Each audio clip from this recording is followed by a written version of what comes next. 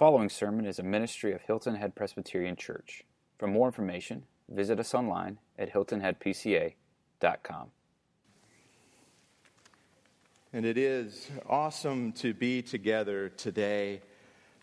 What a better place to be on Christmas Eve than to worship in God's house, to celebrate this promise that we have been given, the hope that is ours in Christ. And so I'm excited this morning to talk about this hope again.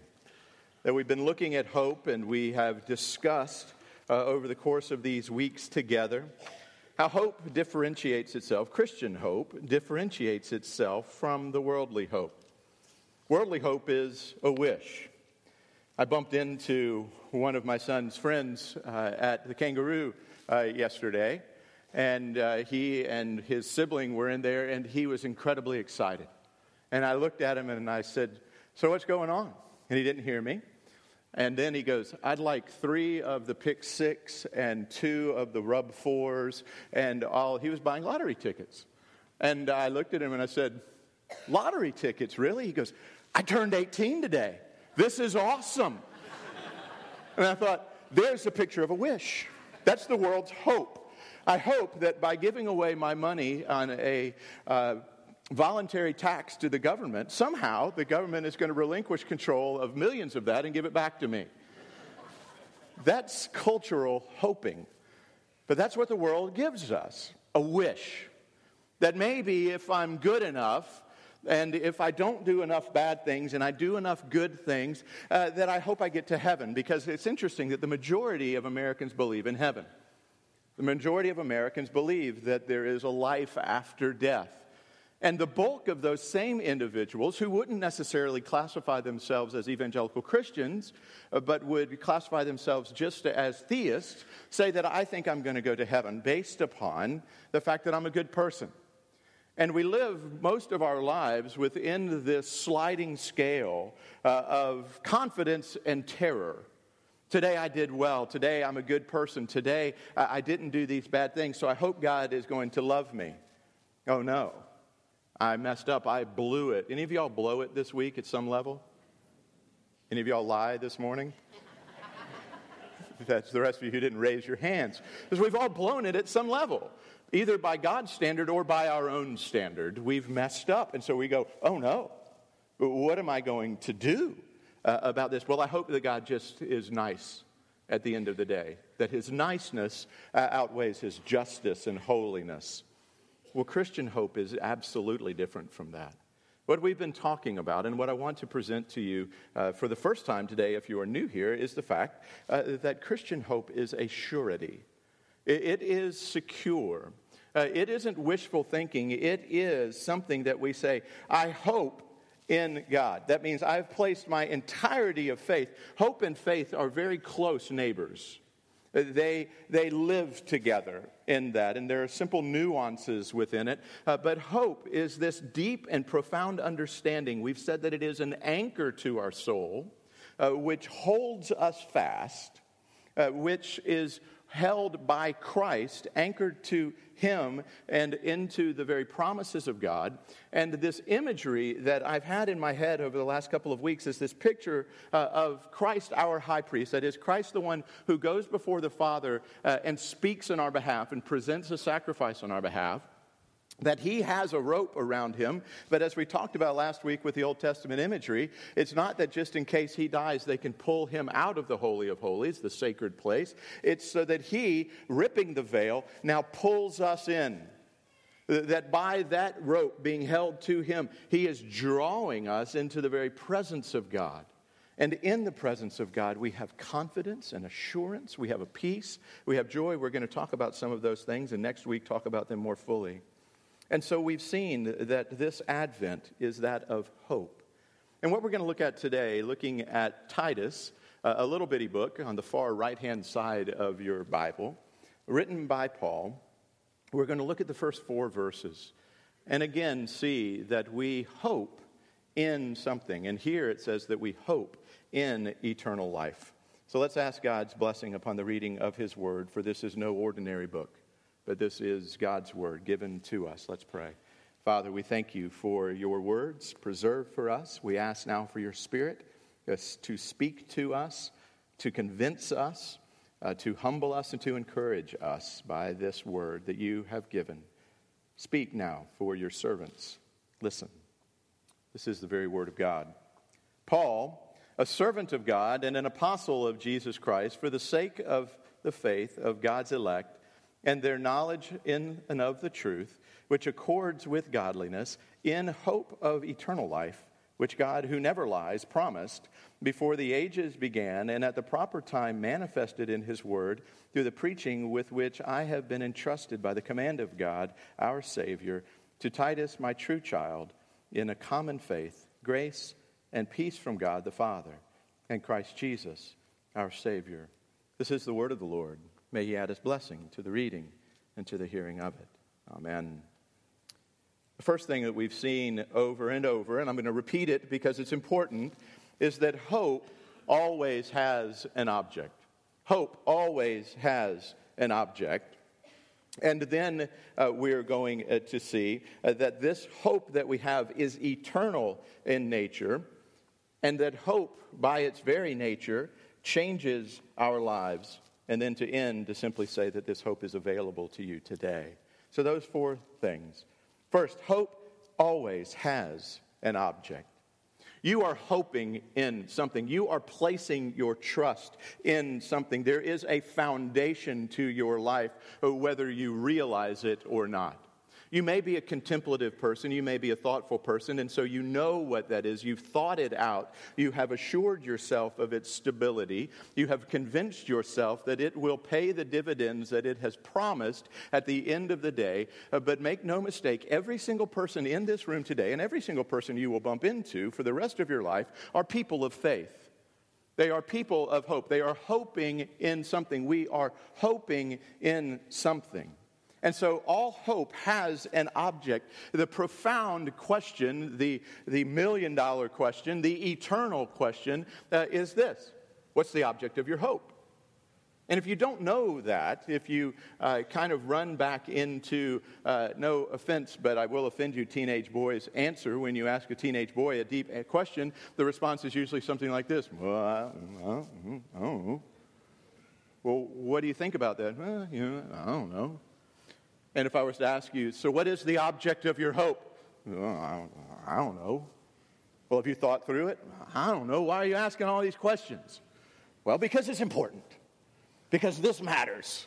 More than anything else, this matters. So what's the object of your hope?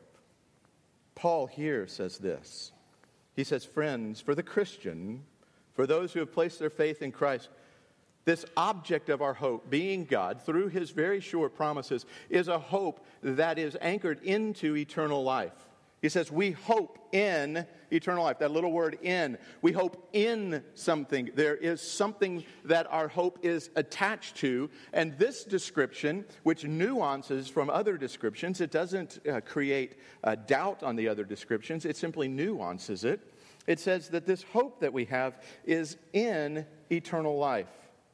That it is in eternal life. And we're going to unpack that in the next point. But this hope in eternal life is again based upon the sure promises of God. Look at verse 2. In hope of eternal life, which God, who never lies, promised before the ages began and at the proper time has manifested it to us in Christ. And so he's saying this.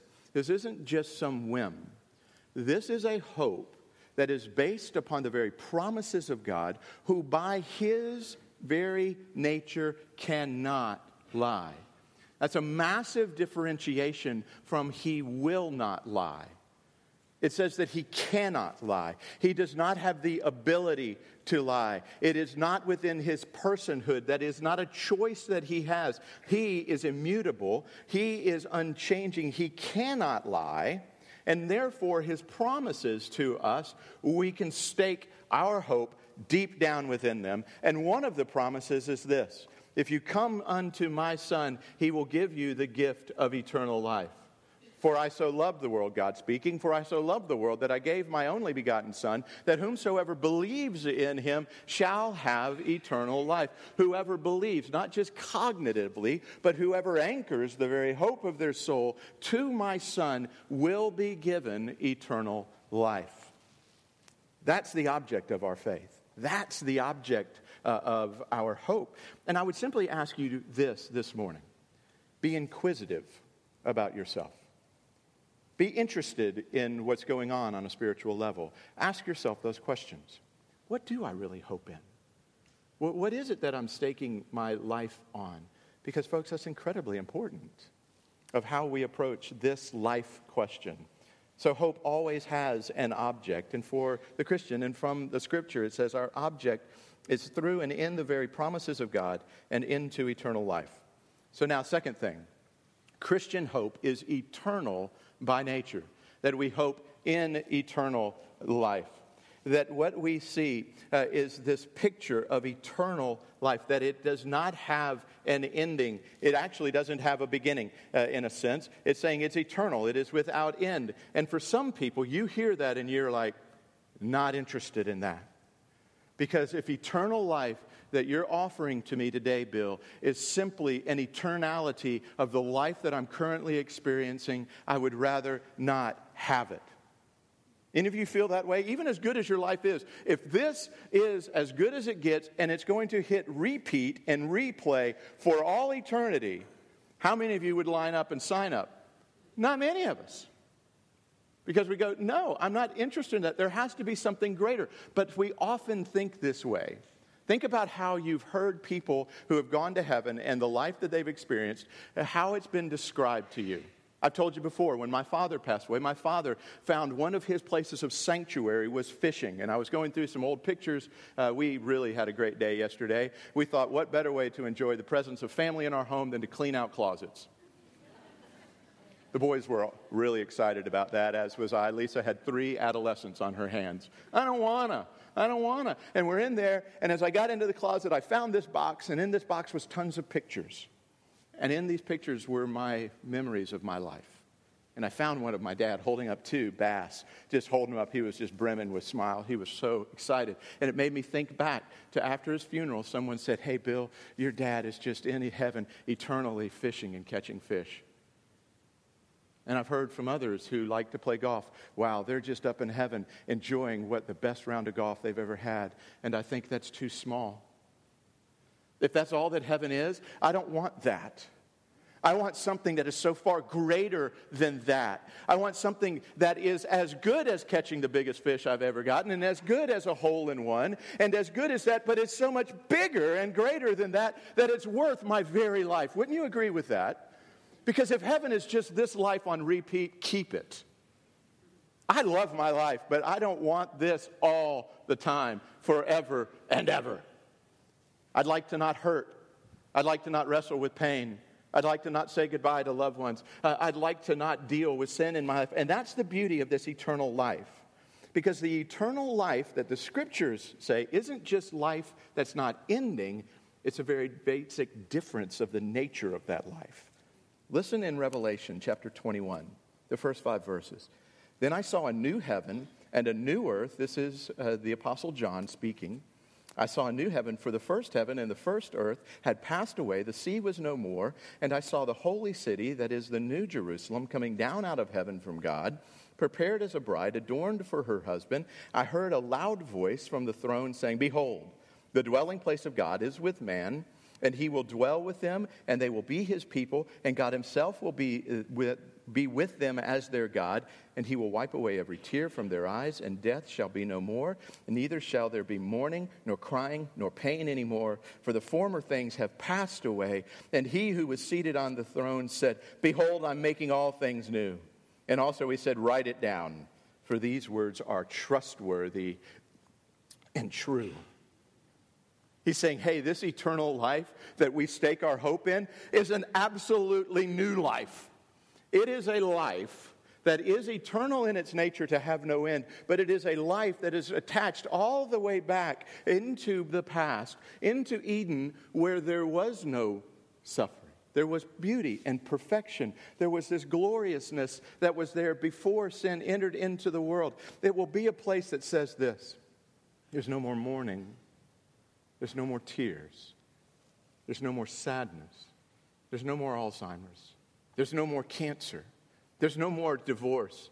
There's no more losing loved ones. There's no more of the sadness and the darkness that prevails as an undercurrent within the life that we live here. It is a place, it is an existence where we are made perfectly new. The old is gone and the new has come. And I don't know what that new is like. I will know that I am me, but I will be a totally different me. I'll be the glorified sense of myself. That I'll be who God has created me to be in this eternal life. And that's my hope. And so I continue to plow through this life. I continue to live this life. I continue to absorb the blows of this life. I continue to embrace even the sadness and the dark and gloom of this life. And I know this, there's a hope that goes beyond it. That says one day, I'm going to feel great. One day, I'm not going to have to worry about the things that I worry about. One day, it's going to be worth it. It's eternal in this way. There will be no more effect of the fall. For you see, the fall came. That is the entrance of sin, the entrance of basically the ideology that says this: I can be my own God. At the very root of the fall was a distrust in God, that he wasn't good and that his promises weren't sure and true. And so there's distrust that entered, and man supplanted God with himself and said, I will be my own God. And we've been wrestling with that ever since, by the way. And what happened at that very moment was disintegration happened.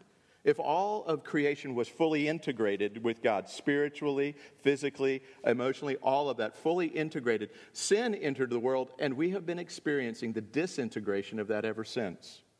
That we've seen in ourselves a disintegration of self. That I'm not at peace, that I wrestle with my heart, that I get angry, that I get sad, that I move all over the place, that I'm not whole in this sense, that all of us are looking for some way to become whole. So there is a personal disintegration. There's a social disintegration, that now there's conflict between me and you. There's conflict between the races. There's conflict between societies of wealth and of poverty, of educated and uneducated, of all of this. So you've seen a disintegration in that. There's a disintegration spiritually. It said that Adam and Eve, now because of the fall, hid themselves. And God said, where are you guys? What happened to us? What happened to the intimate relationship that we had that was so fresh and beautiful and new? So there's a spiritual disintegration. And there's a natural disintegration that it says all of creation groans under the effect of the fall. That we look around and we see that all of creation suffers under these things, where there's drought and there's famine and there's all of this. And so what is happening, listen to the great words of Isaac Watts in a hymn that we're going to sing tonight. Joy to the world. No more let sins or sorrows grow, nor thorns infest the ground. He comes to make his blessings flow far. You ever thought about that? That the beauty of the eternal life that is offered to us in Christ is that Christ and the effects of his presence in our life and the effects of his kingdom in the world goes as far as the effect of the fall, the effect of the curse is found. And how far is the effect of the curse? It's everywhere. And that means, as a side note, by the way, that Christians need to be going everywhere. We need to enter into poverty. We need to enter into the political domain, into the social domain, into people's hearts, into people's lives, into relationships. We've got to go into all of these places as far as the curse is found, because our hope is staked upon a beauty that says the Christian, with our hope, with the kingdom implanted in us, that where we go, we take this kingdom with us. And we take its flourishing with us. And we take its reintegration with us. It's a beautiful thing to see happen. The effect of Christ coming into the world, this Advent, is to bring a hope that has an effect as far as the curse is found. That in some sense, he's taking us back to Eden with one massive caveat. When God created the world in Eden, there was the opportunity or the ability to sin. In the new heaven and the new earth, in this eternal life that we've been given, there is no opportunity to sin. Isn't that great news? So you're not going to mess up again. It's all taken care of. It's all established in that. And so that's the hope that we have. This hope that we're anchored to through faith in Christ by the very promises of God is eternal in its nature. And this hope, it changes our lives. It affects you. By the way, what you're currently hoping in affects you. If you're a person who has no hope, guess what? That affects you. What would you call a person who has no hope? Hopeless. Hopeless. They have no hope. I know that's a simple question, just making sure that you're with me. But we live in a world of people who have lost hope. That they have given up hope. And when you've given up hope, it affects your life. What are they like? What's it like to be around a hopeless person? Hope or the lack of it affects us. What you hope in affects us. If you're hoping in the things of this world, then your joy, then your peace, then your confidence, then all of these things are going to go up and down with the circumstances of life. But for the believer, for the Christian, the hope that we have affects us in this way. Verse 4, to Titus, that is a young pastor there, my true child in a common faith, grace and peace be with you, basically is what he said. Grace and peace from God the Father and Christ Jesus, our Savior. Grace and peace be with you. When you have this hope that is secured in Christ, there is a grace, there is a sense of which we rest in the full, beautiful, gracious gift of God. That we have experienced that grace, and by that you become a much more gracious person. Have any of you been wronged by somebody else in your life? Okay, actually, really. Anybody? A few of you. We all have. How in the world can you extend grace to this person who doesn't deserve it? They did it intentionally. They intentionally hurt you. They intentionally deceived you. How do you do it? Well, for the believer, for the Christian, it says this. I don't have to well up within myself this ability to go, okay, I'm just going to forgive you. But we say this, I have been forgiven much. I have experienced the very grace of God. And therefore, this grace that I have received, I can now extend because it is not based on me. It frees us from needing to be the judge and jury. You can be an incredibly forgiving, gracious person because of the hope that you have that's planted into eternity through the very sure promises of God. If you're not a gracious person, if you're not a forgiving person, if you're one who demands justice, I want justice, I would tell you, no, you don't. You don't want justice. You might want it on someone else's head, but I promise you, you do not want it on your head. And Christ said, you don't want it on your head so much that I'm willing to take it on mine for you. I will step in your place and you will receive grace upon grace in that way. And so you receive grace and you receive peace. That the effect of our life is that we are changed into gracious people and we're changed into flourishing people. The word shalom there, peace, has as a nuance within it this idea not just simply the absence of conflict, which it does have, but it has within it the beautiful picture of flourishing. For the person whose hope is in Jesus Christ, anchored to that eternal life through the promises of God, received as a very free gift, that all of a sudden there's a sense of flourishing that comes into our life. We experience a deeper and more profound joy. We have a deep confidence, and we have, as it were, a sense of bravery that we can look at the world and stand with our feet firmly planted without being shaken, because we know this. We have a flourishing within our life. We see the world differently. Something begins to come alive, and it says where we go, that shalom goes with us, and there's an extension of that flourishing. Let me ask you, does your presence in the life of your family bring about a flourishing? For the believer, it should. Not perfect, by the way, but it should bring about a flourishing. That we're bringing this sense of shalom within every place that we go. It affects us. We're at peace. We talked about last week a little bit and the week before. We're not worriers.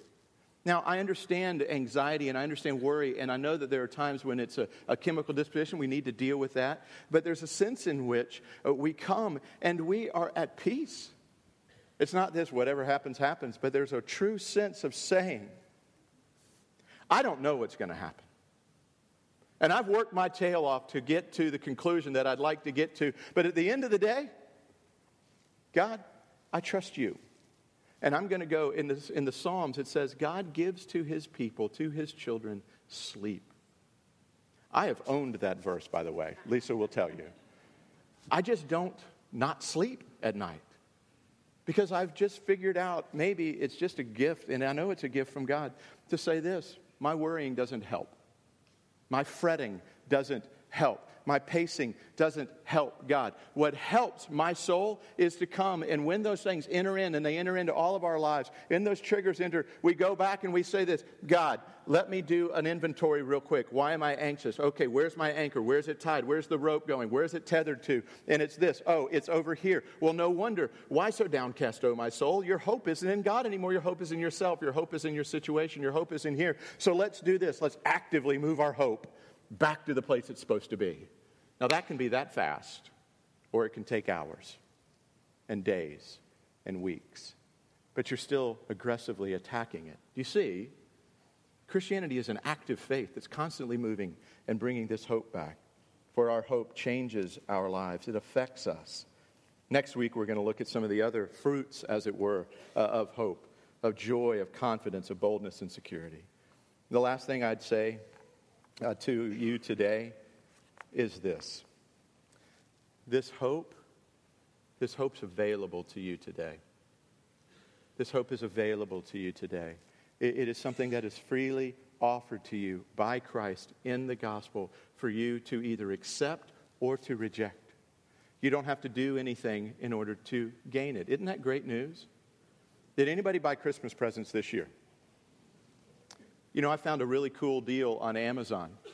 I got an email that says, Bill, I'd like to just give you everything for free. No cost involved. And I was like, this is fantastic. And then I got an email from Visa that said, hey, Bill, you know that little balance you've got? Don't worry about it. We took care of it. It's gone. Got a letter from the mortgage company. Bill, we just decided not to charge you for your house. It's free. Anybody else get those emails? Neither did I. Because everything has a cost in this world. Everything has a cost except this. Folks, if you want to receive and accept a free gift today, this is it. And it is basically saying this today: I'm going to move my hope from wherever else I have put it, in myself, in my family, in my career, in my goodness, in all of these other things, and I'm going to move it today by faith, and I'm going to place it into Christ. And I'm going to pray a simple prayer that goes like this: God, today, you're my hope. God, today, would you come and be my hope? For I give myself to you today, and would you be my peace, and would you be my life? It's a really simple prayer. And so as we go to prayer this morning, I'd encourage you, don't leave without dealing with eternity. We're all going to face it, either with the Lord in heaven or without him in hell. But that's the reality of it. And so today, let's deal with these things. Let's pray. Father, thank you. Thank you that you are who you are, and that we can trust you, for you never lie, and that you are so kind to us that instead of making us wander about in the darkness, unable to find you, you came and you penetrated into the darkness with the sheer light of Christ, and you gave us the hope of the gospel, and then you preserved all of this truth within your word so that we can have it, read it today, hear about it today, and we can come today, and that we can give ourselves to you fully, and that you will be our hope, and that you'll never let us down, that you will be our joy, that you will be our peace, that you will be our very life. And so I pray that there are some here today who needed to hear that. And I pray that they would move their anchor from whatever else it's anchored to, and they would anchor it to you, and they would find in you a hope that they've never experienced before, one that reaches into eternity, and one whose promises are always yes and amen. Would you receive all the glory today as we sing to you, our God and our Father? For we know that you hold us fast, and that you will never leave us nor forsake us or lose us from your grip. To Christ be all the glory. Amen.